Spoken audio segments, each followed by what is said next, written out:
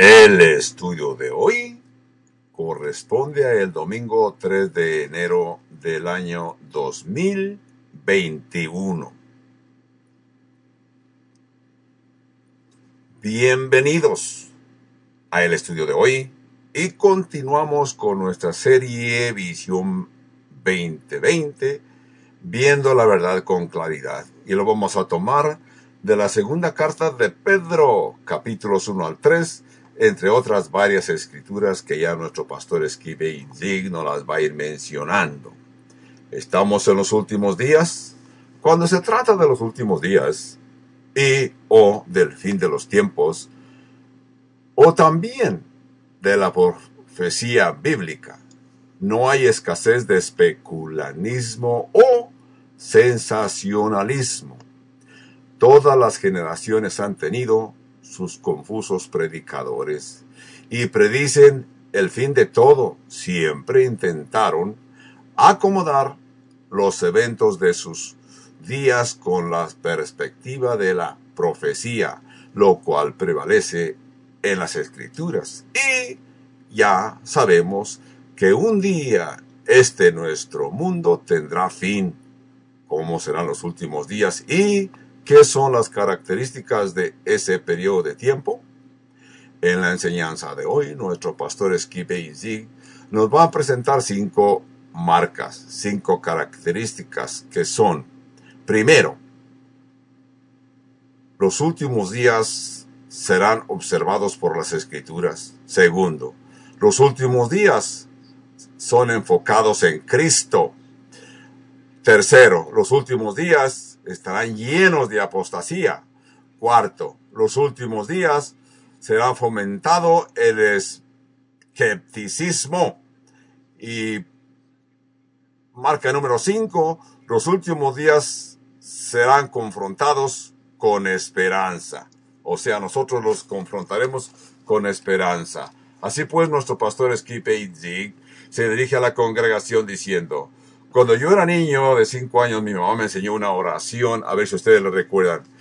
Ahora voy a dormir. Señor, yo te pido que guardes mi alma. Y la frase que sigue es: si acaso muero antes de despertar, te pido que te lleves mi alma.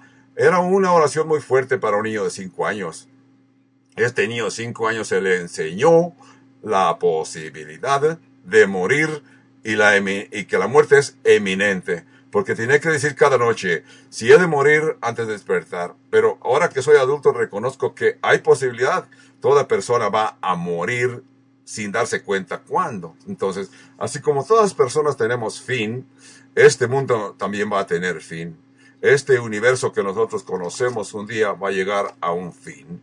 Pero ¿cuándo llegará a su fin? Hay muchas predicciones que se han hecho. Un cristiano bien conocido dijo: los últimos días están sobre nosotros. Vean los tiempos con mucho cuidado, porque sabemos que por sobre todo el mundo se va a terminar. Y todo, aunque sea invisible. Esta afirmación no fue por un moderno, sino que fue por un padre de la iglesia llamado Ignacio, como por los primeros 100 años. Él habló de los últimos días. También Hipólito, que fue uno de los padres de la iglesia, el año 36 después de Cristo, escribió que Cristo regresaría para los años 500. Así que también Martín Lutero, por los años 1500, escribió la posibilidad del apocalipsis. Dijo: este mundo no va a durar más de 100 años, lo escribió Martín Lutero. También Cristóbal Colombo, ustedes saben que era estudiante de la profecía bíblica y escribió su opinión diciendo, Cristóbal Colón predijo que este mundo se terminaría por el año 1566. También Cristóbal Colón escribió: no hay duda que este mundo no durará más de 155 años. Entonces eso lo escribió Cristóbal Colón por el año 1656. Esta no es ni una pregunta nueva, ni nos debe llevar a la curiosidad, porque también nuestro Señor Jesucristo también lo mencionó. cuando estaba en el Monte de los Olivos, dice que sus discípulos le preguntaron cuál era la señal del fin del mundo y de su próxima venida. Así que ellos también se preocuparon pensando de que estaban viviendo los últimos días. Entonces, parece ser que todas las generaciones han habido autores, hombres que se atreven a enviar sus predicciones. Pensando en todo esto, he estado viendo, recuerdo que por los años 1970, un escritor muy reconocido llamado Hal Lindsey escribió, dijo, la profecía bíblica nos debe de ocupar.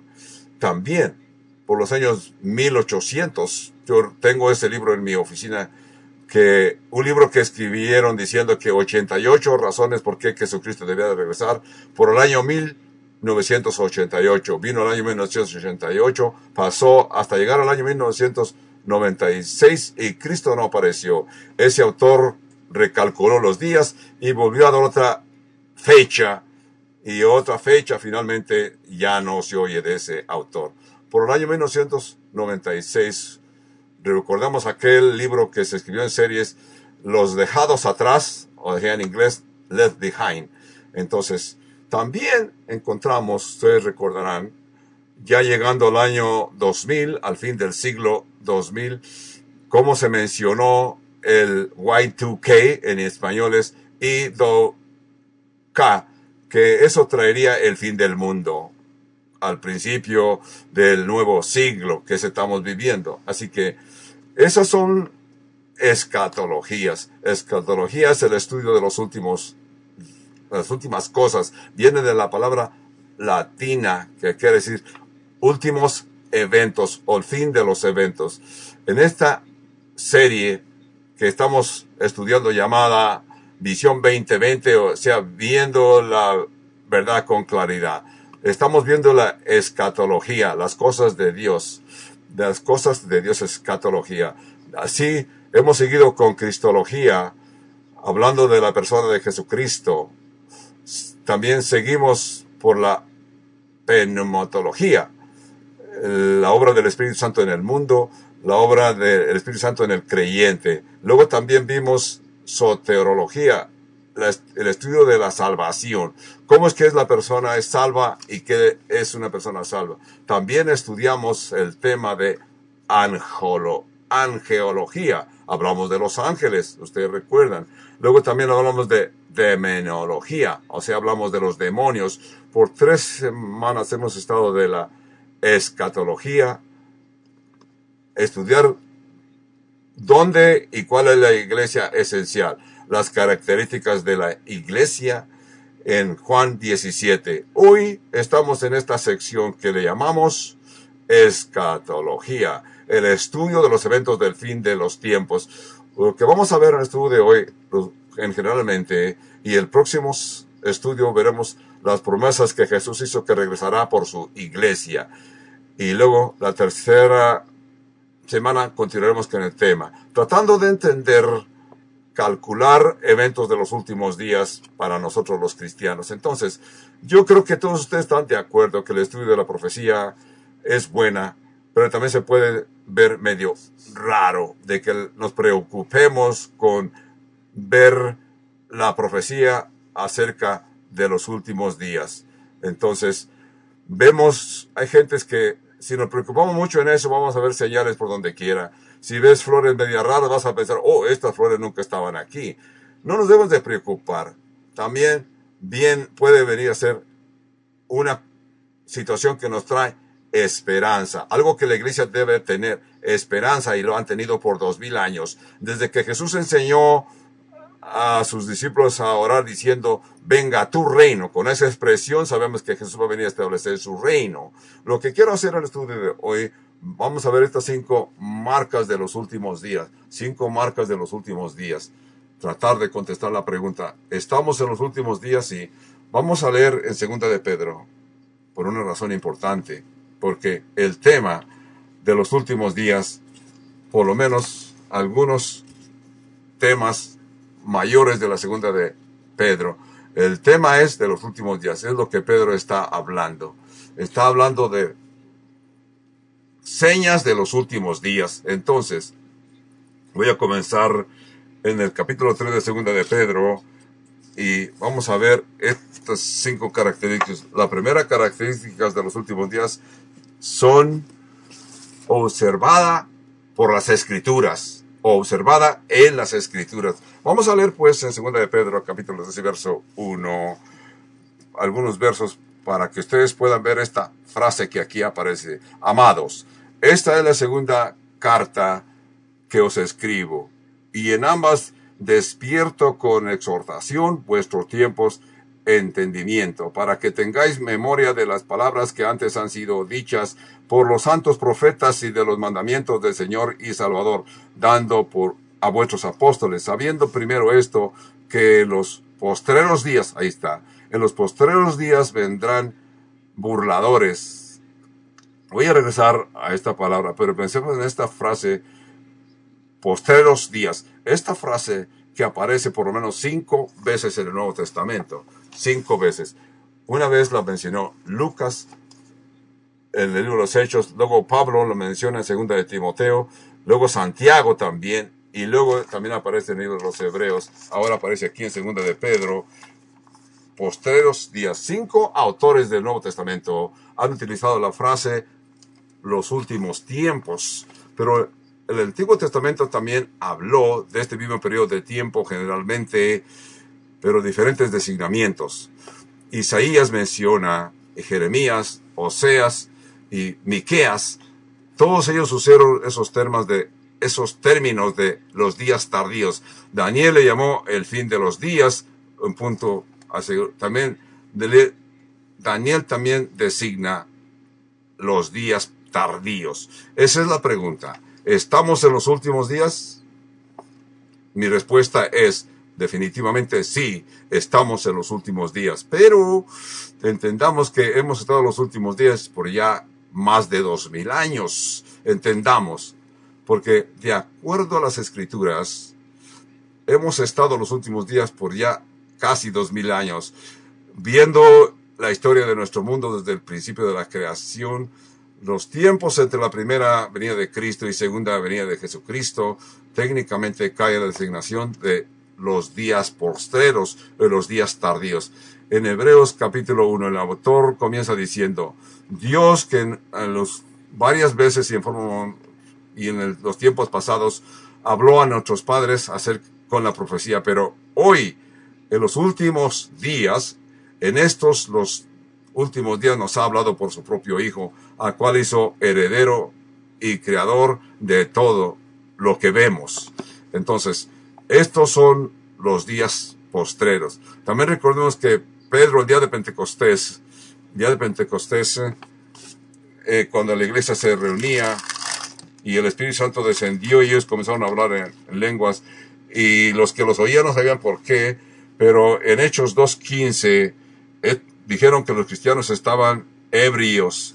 Pedro se puso de pie y les dijo, porque estos no están ebrios como vosotros suponéis, puesto que es la hora tercera del día. Era apenas las 9 de la mañana, no podían estar ebrios. Verso 16, mas esto es lo dicho por el profeta Joel, que dijo, en los postreros días, y cita a Joel, dice, en los postreros días Dios derramaré de mi espíritu sobre toda carne, y vuestros hijos y vuestras hijas profetizarán, vuestros jóvenes verán visiones, y vuestros ancianos soñarán sueños. Lo que está diciendo Pedro aquí, que el profeta profetizó, y se está cumpliendo esa profecía del profeta Joel, que estamos en los últimos días, desde el día de Pedro hasta hoy, estamos viviendo en los últimos días.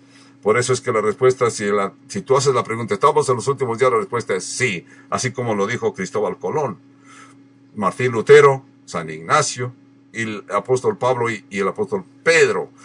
Obviamente, cuando vemos esto, ya pasaron 2000 años, algunas partes de estos, en unas partes está más claro que otras. Así que nosotros ya estamos más adelantados que cuando Pedro lo escribió. Entonces, Pablo también enseñó a la iglesia que reconocieran y entendieran el regreso de Cristo. Titos 2, Pablo escribió, buscando las aparición de nuestro Señor grande, Señor Jesucristo. Tito 2:13. La iglesia primitiva tenía un hermoso saludo que debíamos de utilizarlo nosotros en nuestros días. Ese hermoso saludo tan hermoso que era un término arameo que aparece en la iglesia del rey Jaime. Esa palabra que se saludaban y ahora usan shalom, pero antes decían maranata. Eso decía literalmente, Cristo viene. Para saludarse se saludaban con la expresión, no se te olvide, Cristo viene, o sea, shalom. C.S. Lewis también en la serie de Crónicos de Narnia escribió, en uno de sus volúmenes, escribió de Luce y Aslan. Esa conversación que escribe C.S. Lewis acerca de Aslan, una figura como que representa a Cristo, en esa conversación de Lucy y Aslan, Lucy le dice, no te veas tan triste, le dice Aslan a Lucy, porque nos volveremos a encontrar muy pronto. Pero Lucy le quiso decir, ¿qué quiere decir con muy pronto? ¿A qué le llamas muy pronto? Pero Aslan le contestó, yo a todos los tiempos le llamo muy pronto. Y así desapareció. Pero estamos en los últimos días, sí, estamos en los últimos días. ¿Jesús viene pronto? Sí, Jesús viene pronto, muy pronto. Muchos se ríen de eso. No se rían, porque es verdad, estamos en los últimos días y vemos las señales del fin de los días. Jesús lo dijo, cuando veas estas cosas que están tomando lugar, saber que vuestra redención está cerca, Mateo 17. Entonces, vamos a regresar al capítulo 1 de Primera de Pedro y verso 16. Vamos a estar leyendo unos dos versos para comenzar el verso 16 de Segunda de Pedro capítulo 1. Aquí Pedro nos habla de la segunda venida del Señor, basado en las experiencias que Pedro ya había tenido en el monte alto. Verso 16, porque no os hemos dado a conocer el poder y la venida de nuestro Señor Jesucristo, siguiendo fábulas artificiosas, sino como habiendo visto con nuestros propios ojos su majestad. Pues cuando él recibió de Dios palabra, honra, gloria, y fue enviada desde la magnífica gloria, su voz que decía, este es mi Hijo amado, en el cual tengo complacencia. Nosotros oímos esta voz enviada desde el cielo cuando estábamos con él en el monte santo. Tenemos también la palabra profética más segura, la cual hacéis bien en estar atentos como a una antorcha que alumbra en lo oscuro. Aquí Pedro nos está dando testimonio de que él tuvo una experiencia como no muchos otros, de que Jesús es la estrella de todas las escrituras. Entonces, Pedro está mencionando el hecho de que Jesucristo viene, pero la predicción que Pedro escribe está basada en una experiencia que no muchos tuvieron. Luego la experiencia de Pedro se le llama la transfiguración en el Monte Santo. Se menciona en 3 evangelios de que Jesús apareció o se transfiguró frente a Pedro, Santiago y Juan. Y Jesús estaba con Moisés y Elías. Pedro, Santiago y Juan vieron la transfiguración de Jesucristo. A esto se le llama en la industria de las películas un preludio, una prueba de la verdadera película que van a enseñar en los días postreros o las semanas que siguen. Recordemos cuando íbamos a las películas, nosotros que fuimos a las películas por los años 1960, 70, ustedes recordarán en esas preguntas antes de la película que ese día se iba a presentar o después presentaban pruebas o preludio de las películas que se iban a enseñar las semanas siguientes para llamar la atención a las personas si vinieran a ver, y muchas veces la prueba era más interesante que toda la película. Así Pedro nos está hablando de un preludio que sobresale en su vida. Pedro describe en detalle y en Apocalipsis 19 habla de la segunda venida de Jesucristo. Jesucristo regresa y viene con gloria. Apocalipsis 19 verso 2. Pedro está diciendo que él vio con sus propios ojos lo que las escrituras habían profetizado y lo confirman los escritores del Nuevo Testamento. Los profetas profetizaron lo que vendría, tomó lugar y Pedro lo vio y nos lo está escribiendo, nos lo está testificando. Así que estamos en los últimos días, sí estamos en los últimos días, sí. ¿De qué se deben de enfocar los últimos días? Los últimos días, la marca, no son la marca de la bestia, no son el centro mercantil de Europa, tampoco es el anticristo. Nuestro enfoque en la profecía no es el anticristo. La profecía, y nos debemos de enfocar la profecía, nos debemos de enfocar en Jesucristo. Esto nos lleva a la segunda marca de que si estamos en los últimos días, si los últimos días están enfocados en Cristo. Veamos capítulo 1 de 2 de Pedro, en verso 16, dice, porque no os hemos dado a conocer el poder de la venida de nuestro Señor Jesucristo, siguiendo fábulas artificiales, sino como habiendo visto con nuestros propios ojos su majestad. Pues cuando Él recibió de Dios Padre honra, gloria, y fue enviada desde la magnífica gloria una voz que decía, este es mi Hijo amado, en el cual tengo complacencia. Se nos dice que después de la transfiguración, donde Jesús estuvo en el monte alto con Santiago, Pedro y Juan, Jesús se transfiguró. Entendemos que los tres apóstoles se quedaron dormidos. Repentinamente despertaron y vieron aquella visión gloriosa donde estaba el Señor Jesucristo transfigurado. Pedro comenzó a hablar como siempre lo hacía. Pedro dijo, hagamos 3 tabernáculos, uno para Elías, otro para Moisés y otro para tres. La Biblia dice que cuando Pedro habló no sabía lo que estaba diciendo. Simplemente abrió los ojos, se quedó sorprendido, pensó que debía hacer algo como su obligación, como Pedro lo hizo muchas veces. Pedro nos da testimonio de que lo que vino del cielo, pero Pedro está dando testimonio que cuando él mencionó 3 tabernáculos o 3 enramadas, uno para Moisés, otro para Elías, otro para Jesús. Entonces, Dios desde el cielo intervino diciéndole a Pedro, este es mi Hijo amado, en el cual estoy bien complacido. A él oíd.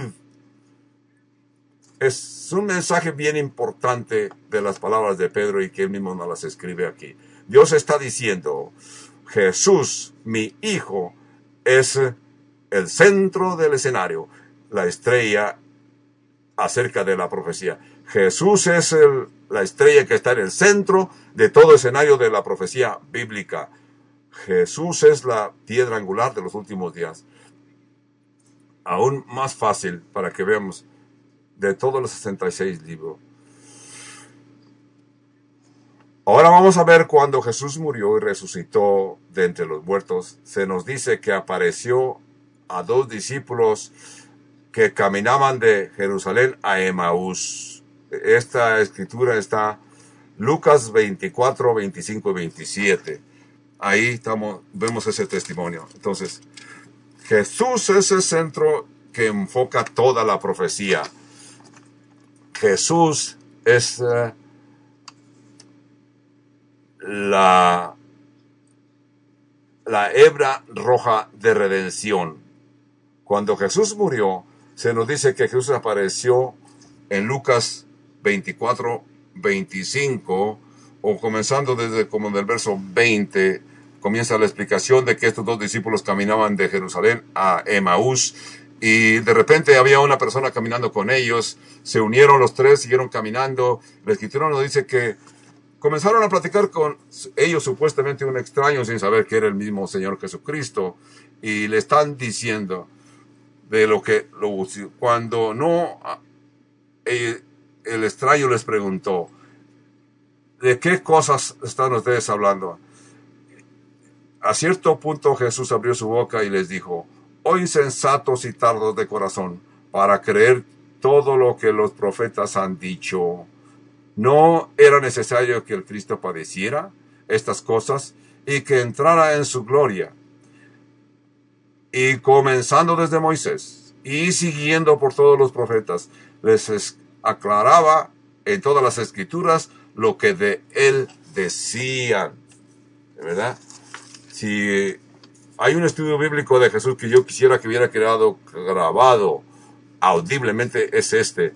Jesús les está diciendo, les habló donde todas las escrituras hablaban de él. Yo creo que les habló de Génesis capítulo 3, la profecía de que la simiente de la mujer aplastaría la cabeza de Satanás. Quizás también le mencionó Génesis 22, donde Abraham casi sacrificó a su hijo Isaac en el monte llamado Moriah, que es el mismo exactamente donde Jesús fue crucificado años después. El ángel dijo a Abraham, al monte que irás a sacrificar a tu hijo será visto. Quizás Jesús les habló de Éxodos capítulo 12, les habló de la sangre en los postes y en el dintel de las casas. Quizás les habló del tabernáculo. Quizás les habló del chivo expiatorio que aparece en las profecías en Levíticos capítulo 16. Entonces, sin duda, Jesús les mencionó lo que era importante. En Isaías 53, quizás Jesús les mencionó el capítulo 7 y 9 del libro del profeta Daniel. Comenzando con Moisés y todos los profetas, les hablaba de todas las cosas que mencionaban a Jesús. Entonces, con razón, el ángel le dijo a Juan en el Apocalipsis, el testimonio de Jesús es el espíritu de la profecía. Entonces, quizás tú tienes teléfonos celulares. Casi todos en estos días traemos un teléfono celular. Y en ese teléfono celular guardamos información, abrimos páginas para poder ver información que nos interesa. Para eso necesitamos palabras claves que tenemos que escribir para poder abrir. O sea, es como una llave que te ayuda a abrir esas páginas. Esa clave que utilizas es para que puedas entrar en las plataformas que quieres recibir información. Yo tengo problema para memorizar esas palabras claves. Yo creo que muchos tenemos problema. Tenemos que reconocer esa combinación de letras, números y figuras para poder abrir esas ciertas páginas en particular. Así es también con la profecía de las Escrituras. Para abrir las profecías del Antiguo Testamento tenemos que utilizar las clave correcta, que son las letras J, E, S, U, S. Cuando pones el nombre de Jesús en letras en el Antiguo Testamento, entonces ahora Isaías 53 lo entiendes. Salmo 22 hace sentido. Ahora Génesis 22 hace sentido, lo entiendes. Así también como nuestros planetas giran en derredor del Sol, así también las profecías giran en derredor del Hijo de Dios, Jesús. Jesús, la palabra Jesús. Entonces, ¿qué diríamos? Los últimos días fueron observados por las Escrituras, enfocada en Cristo. También los últimos días serán llenos de apostasía. ¿Qué quiere decir que los últimos días serán llenos con apostasía? Vamos a leer. Alguien tuvo una posición y dijo esa posición original para desmentir. Se separan de esa. Vamos a leer en 2 de Pedro, capítulo 2 y verso 1, que dice: pero hubo también falsos profetas entre el pueblo, como habrá entre vosotros falsos maestros que introducirán encubiertamente herejías destructoras y negarán al Señor que los rescató, trayendo sobre sí mismos destrucción repentina. Muchos seguirán sus disoluciones, por causa de las cuales el camino de la verdad será blasfemado. Por la avaricia harán mercadería de vosotros por palabras fingidas. Todo este capítulos 2 y 3 de 2 de Pedro nos habla de apostasía, de gente que va a aceptar a maestros falsos maestros que enseñarán cosas falsas. Y estos no van a ser que no vendrán de afuera, sino que serán gente que estarán en la iglesia. Así que en los últimos días estamos viendo que el mundo religioso va a tener. Los últimos días veremos, de acuerdo a las Escrituras, habrá un deseo de salirse de la profecía y hablar de las cosas. No es Pedro el único que nos habla aquí. Pablo también lo menciona Santiago lo menciona, Pablo lo mencionó en su carta a Timoteo. 1 Timoteo 4:1 dice, pero el Espíritu dice claramente que en los postreros tiempos algunos apostatarán de la fe, escuchando a espíritus engañadores y doctrinas de demonios, por la hipocresía de mentirosos que tienen cauterizada la conciencia. En una palabra, se han desertado, se salieron de la posición de servir a Cristo. También iremos a 2 de Timoteo. 2 de Timoteo capítulo 3. 2 de Timoteo 3, 1. También debes, Pablo cuando aclara, también debes saber que en los postreros días, otra vez, postreros días, vendrán tiempos peligrosos, porque habrá hombres amadores de sí mismos, ávaros, vanagloriosos, soberbios, blasfemos, desobedientes a los padres, ingratos, impíos, sin afecto natural, implacables, calumniadores, intemperantes, crueles, aborrecedores de lo bueno, traidores, impetuosos, infatuados, amadores de los deleites más que de Dios, porque tendrán apariencia de piedad, pero negarán la eficacia de ella. A estos gentes evita. Pablo le está diciendo a Timoteo, evita, sepárate.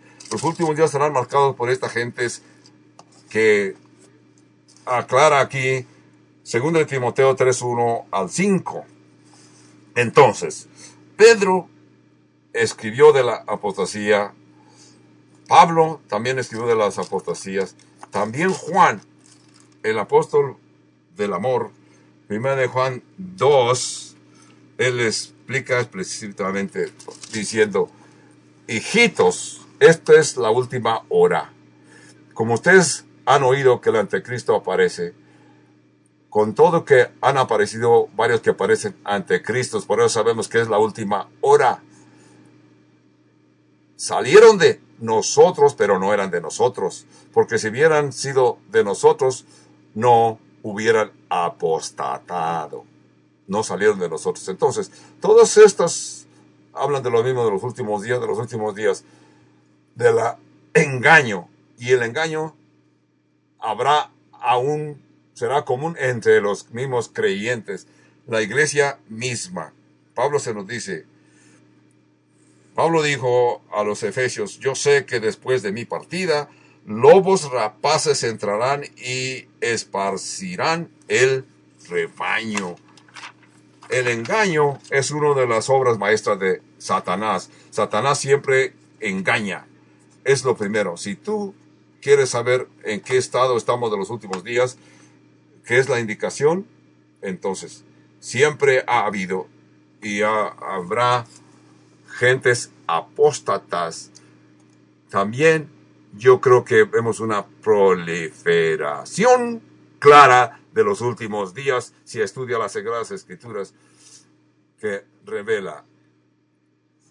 Leí una encuesta últimamente que dice que un 52% de protestantes evangélicos, en esta encuesta dice que 52%, más de la mitad, técnicamente una gran cantidad de protestantes evangélicos creen en el cielo y que la salvación y ir al cielo tiene que ser por fe y obras. Un 52% creen que tenemos que hacer obras, pero también más que de la mitad de los evangélicos protestantes dicen, vas a ir al cielo y tu salvación está basada en fe en Dios y obras. Pero un 30% vamos a ver esta otra evidencia.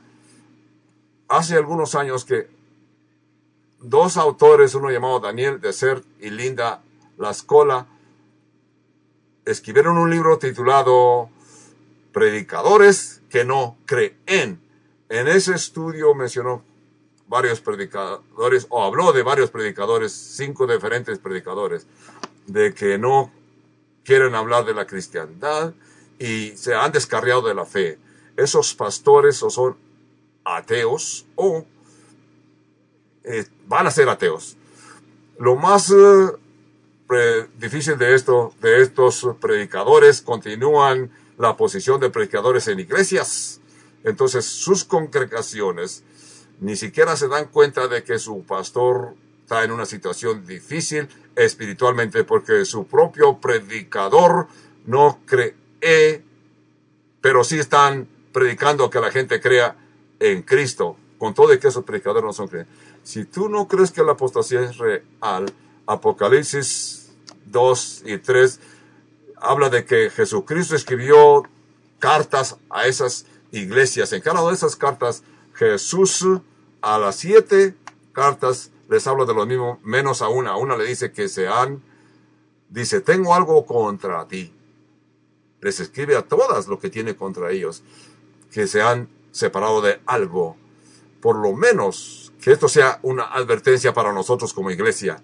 Esa advertencia es individual, de que hay algo, lo cual le llamamos antropología espiritual. Antropología es un sistema dinámico donde yo utilizo simplemente para decir, aquí sucede por naturaleza. Antropía espiritual.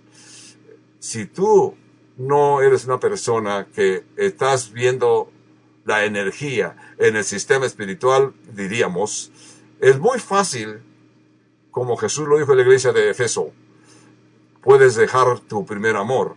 No dejes tu primer amor. Recuerda cuando primero creíste en el Señor, para que tú puedas continuar en tu primer amor, en la Escritura, en su atención a la iglesia.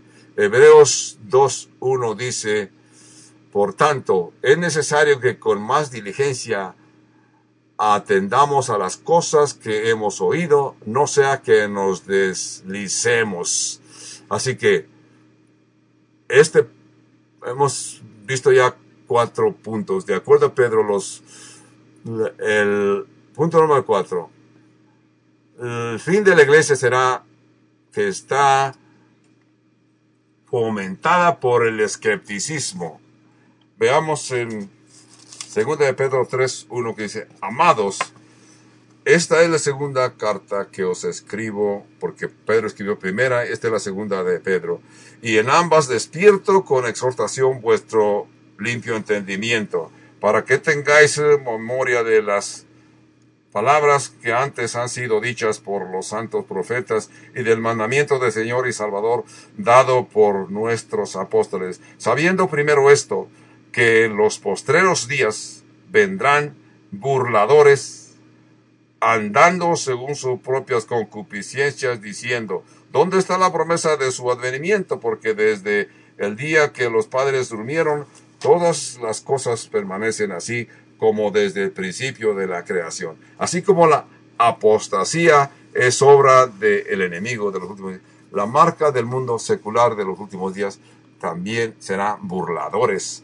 Habrá gente que se va a burlar. El término burladores es una persona que ve ligeramente y se ríe, hace chistes para reírse de ti. Entendamos que las gentes del Antiguo Testamento, cuando se refirieron al Antiguo Testamento, siempre había gente que se burló de ellos. ¿Quieren leer? Isaías capítulo 5, Jeremías capítulo 17, Ezequiel capítulo 12 y Malaquías capítulo 2. Todos estos profetas tuvieron que confrontar gente burladora que se burló de ellos. He leído 2 de Pedro capítulo 3 verso 1 para enseñar esta semana. En el verso de la Biblia de Rey Jaime habla con toda claridad que es bueno. Quiero leerles acerca de una versión moderna que habla en forma diferente acerca de este mensaje, que dice, primero, tienen que entender que en los últimos días habrá burladores y se van a burlar a punto que se van a holgar de ustedes, porque ese es lo que van a hacer, burlándose abiertamente de ustedes. Es como que Pedro anticipó lo que estamos viendo en el medio social de las internet. Así que todas las personas se burlan y te quieren hacer que te separes. Cuando tú le testificas a un incrédulo, ¿qué sucede? ¿Qué sucede? ¿Qué esperas? Parece que él te quiere desconectar de tu fe, te quiere desconectar de tu creencia. Principalmente si les mencionas, Jesucristo va a regresar a este mundo, se van a reír de ti. Dice, si tú crees eso, mi abuela dice que su abuelo y su bisabuela les habló de esto. Y Jesús no ha venido. ¿Cómo puedes tú decir que va a venir? Pero la Escritura dice, ¿dónde está la promesa de su venida? Desde que los padres vivieron, como dice en verso 4, porque desde el día de que nuestros padres durmieron, todas las cosas continúan igual. Esos son los burladores. Por eso es que los burladores se burlan. Los gentes que odian la cristiandad se burlan porque ellos buscan experimentar gozo y estar contentos sin tener ninguna responsabilidad. Como dice verso 3, sabiendo primero esto, que en los postreros días vendrán burladores andando según sus propias concupiscencias. Quieren disfrutar de gozo, pero sin una responsabilidad. No quieres que ni tú, ni Jesús, ni nadie les diga nada de cómo comportarse acerca de su forma incorrecta. Es una de las marcas de los últimos días. Una marca número 5 será de que esta es una de las mejores. La última marca es que los últimos días serán confrontados con esperanza. Confrontados con esperanza. No solamente vamos a ver la apostasía, sino que vamos a ver que esa gente se van a burlar, pero nosotros como creyentes tendremos esperanza. Ellos confrontarán el mismo futuro que tú vamos a confrontar, no importa que sea cómo se comporten.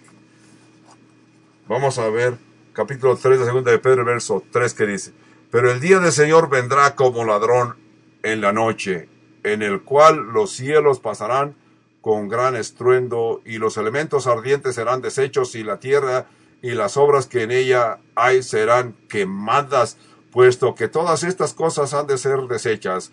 ¿Cómo no debéis vosotros andar en santa y piadosa manera de vivir, esperando y apresurándoos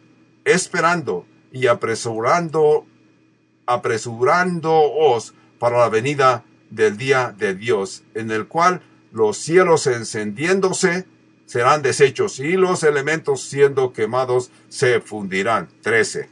Pero nosotros esperamos, según sus promesas, cielos nuevos y tierra nueva, en los cuales mora la justicia. Pedro es muy lógico cuando nos lo explica. Si tú estás viendo capítulo 1, verso 3, se concentra lo que Pedro está diciendo. La Biblia claramente ha predicho que los últimos días son, y si la Biblia nos presenta los últimos días, entonces tenemos que ver que el mundo se va a llenar de apostasía. Y en los últimos días, la gente secular se burlará de los creyentes. Para nosotros los creyentes debe de ser la prueba y vivir una vida responsable. Como dice Pedro aquí, ¿qué tipo de personas debemos de ser? ¿Cómo debemos pues de comportarnos nosotros? ¿Qué tipo de gente debemos? Si el mundo va a ser encendido y acabado en lumbre, en primer lugar, no debemos de ser tan materialistas. En segundo lugar, debemos de reconocer que los escépticos se van a burlar de nosotros, porque ellos se burlan de lo que Jesús dice que regresará. Y si Jesús dijo que regresará, tú y yo creemos que Jesús va a regresar. Esos burladores no quieren ser responsables, no quieren aceptar el hecho de que Jesús regresará. Entonces, sumarizando el estudio de hoy, la revelación bíblica son la consumación del mundo, y esto nos debe de invocar a santa motivación. Es algo que pueden ustedes escribir para que lo puedan memorizar. La revelación bíblica de la consumación del mundo nos da a invocar santa motivación. Es lo que deben de hacer, santa motivación. Les quiero dejar con estos 3 puntos que les voy a mencionar. Escríbanlos ustedes como creyentes para ver que estamos en los últimos días. Primero, ten cuidado de entropía espiritual. Que no te vayan a confundir, que nadie te vaya a confundir y te vayas a descarriar. Ten cuidado. El segundo punto es, ten la confianza en las verdades espirituales para poder, dedícate a leer las Escrituras, estudiar las Escrituras, comentar las Escrituras, testificar con las Sagradas Escrituras. Ese es el punto número 2. Ten cuidado de la entropía espiritual. Y 2, ten confianza en la verdad espiritual. Número 3, sé consistente en las actividades espirituales. Sé consistente en las actividades espirituales que haces a diario, como miembro de la Iglesia de Cristo, como creyente en Dios. Continúa y insiste. Este es un balance saludable mientras que esperamos de la venida del Señor Jesucristo. Y así envolvernos en las Escrituras. Es como cuando una pareja por primera vez les anuncia que van a tener un hijo o hija. ¿Qué hace esta pareja? Tienen hasta 8, 7 o 6 meses para preparar a lo que necesitan para el niño que vendrá. Comienzan a hablar de qué nombres van a usar, comienzan a decir cuál será la sala donde van a poner al niño, dónde van a poner la cuna del niño, qué tipo de ropa le van a comprar al niño o niña. A la misma vez esta pareja continúan en su día cotidiano, se van a sus trabajos, reciben su pago, pagan a las personas que les proporcionan sus servicios, cooperan con la obra de la iglesia. Jesús dijo, así también, mientras que yo vengo, continúen ocupados hasta mi segunda venida. Si tú eres creyente, estamos en los últimos días. Pon tus ojos en el cielo y tu mano en el arado. No se te olvide. Continúa con tus ojos en el cielo, porque Jesús va a aparecer en el cielo. Pero no se te olvide tener la mano en el arado. Quiere decir, continúa en la obra, leyendo, orando, reuniéndote con los hermanos en la iglesia, haciéndole el bien a tu vecino, aunque sea un vecino que no te acepta tus enseñanzas cristianas. Eso es lo que vas a continuar haciendo como creyente en que Jesucristo regresa. Señor, tú nos has enseñado a orar y dijiste, venga a tu reino, hágase tu voluntad así en la tierra como se hace en el cielo. Sí, Padre Santo. Hoy leemos lo que el autor escribe, Pedro, acerca de lo que ha sucedido hace ya 2000 años. En estos 2000 años, Padre Santo, nosotros no nos debilitamos. Continuamos reforzando nuestra fe, sabiendo que tú un día vendrás, y nosotros te recibiremos. Señor, tú dijiste a tus apóstoles, le dijiste a Dios que donde tú ibas a estar, que sus apóstoles estén contigo. Yo estaré contigo. Padre, yo te pido a este momento que en estos días tan difíciles que estamos viviendo, no sabemos qué nos van a traer los años venideros. Si tú vendrás antes de los años venideros, pero nuestra fe es que tú vendrás, Padre Santo.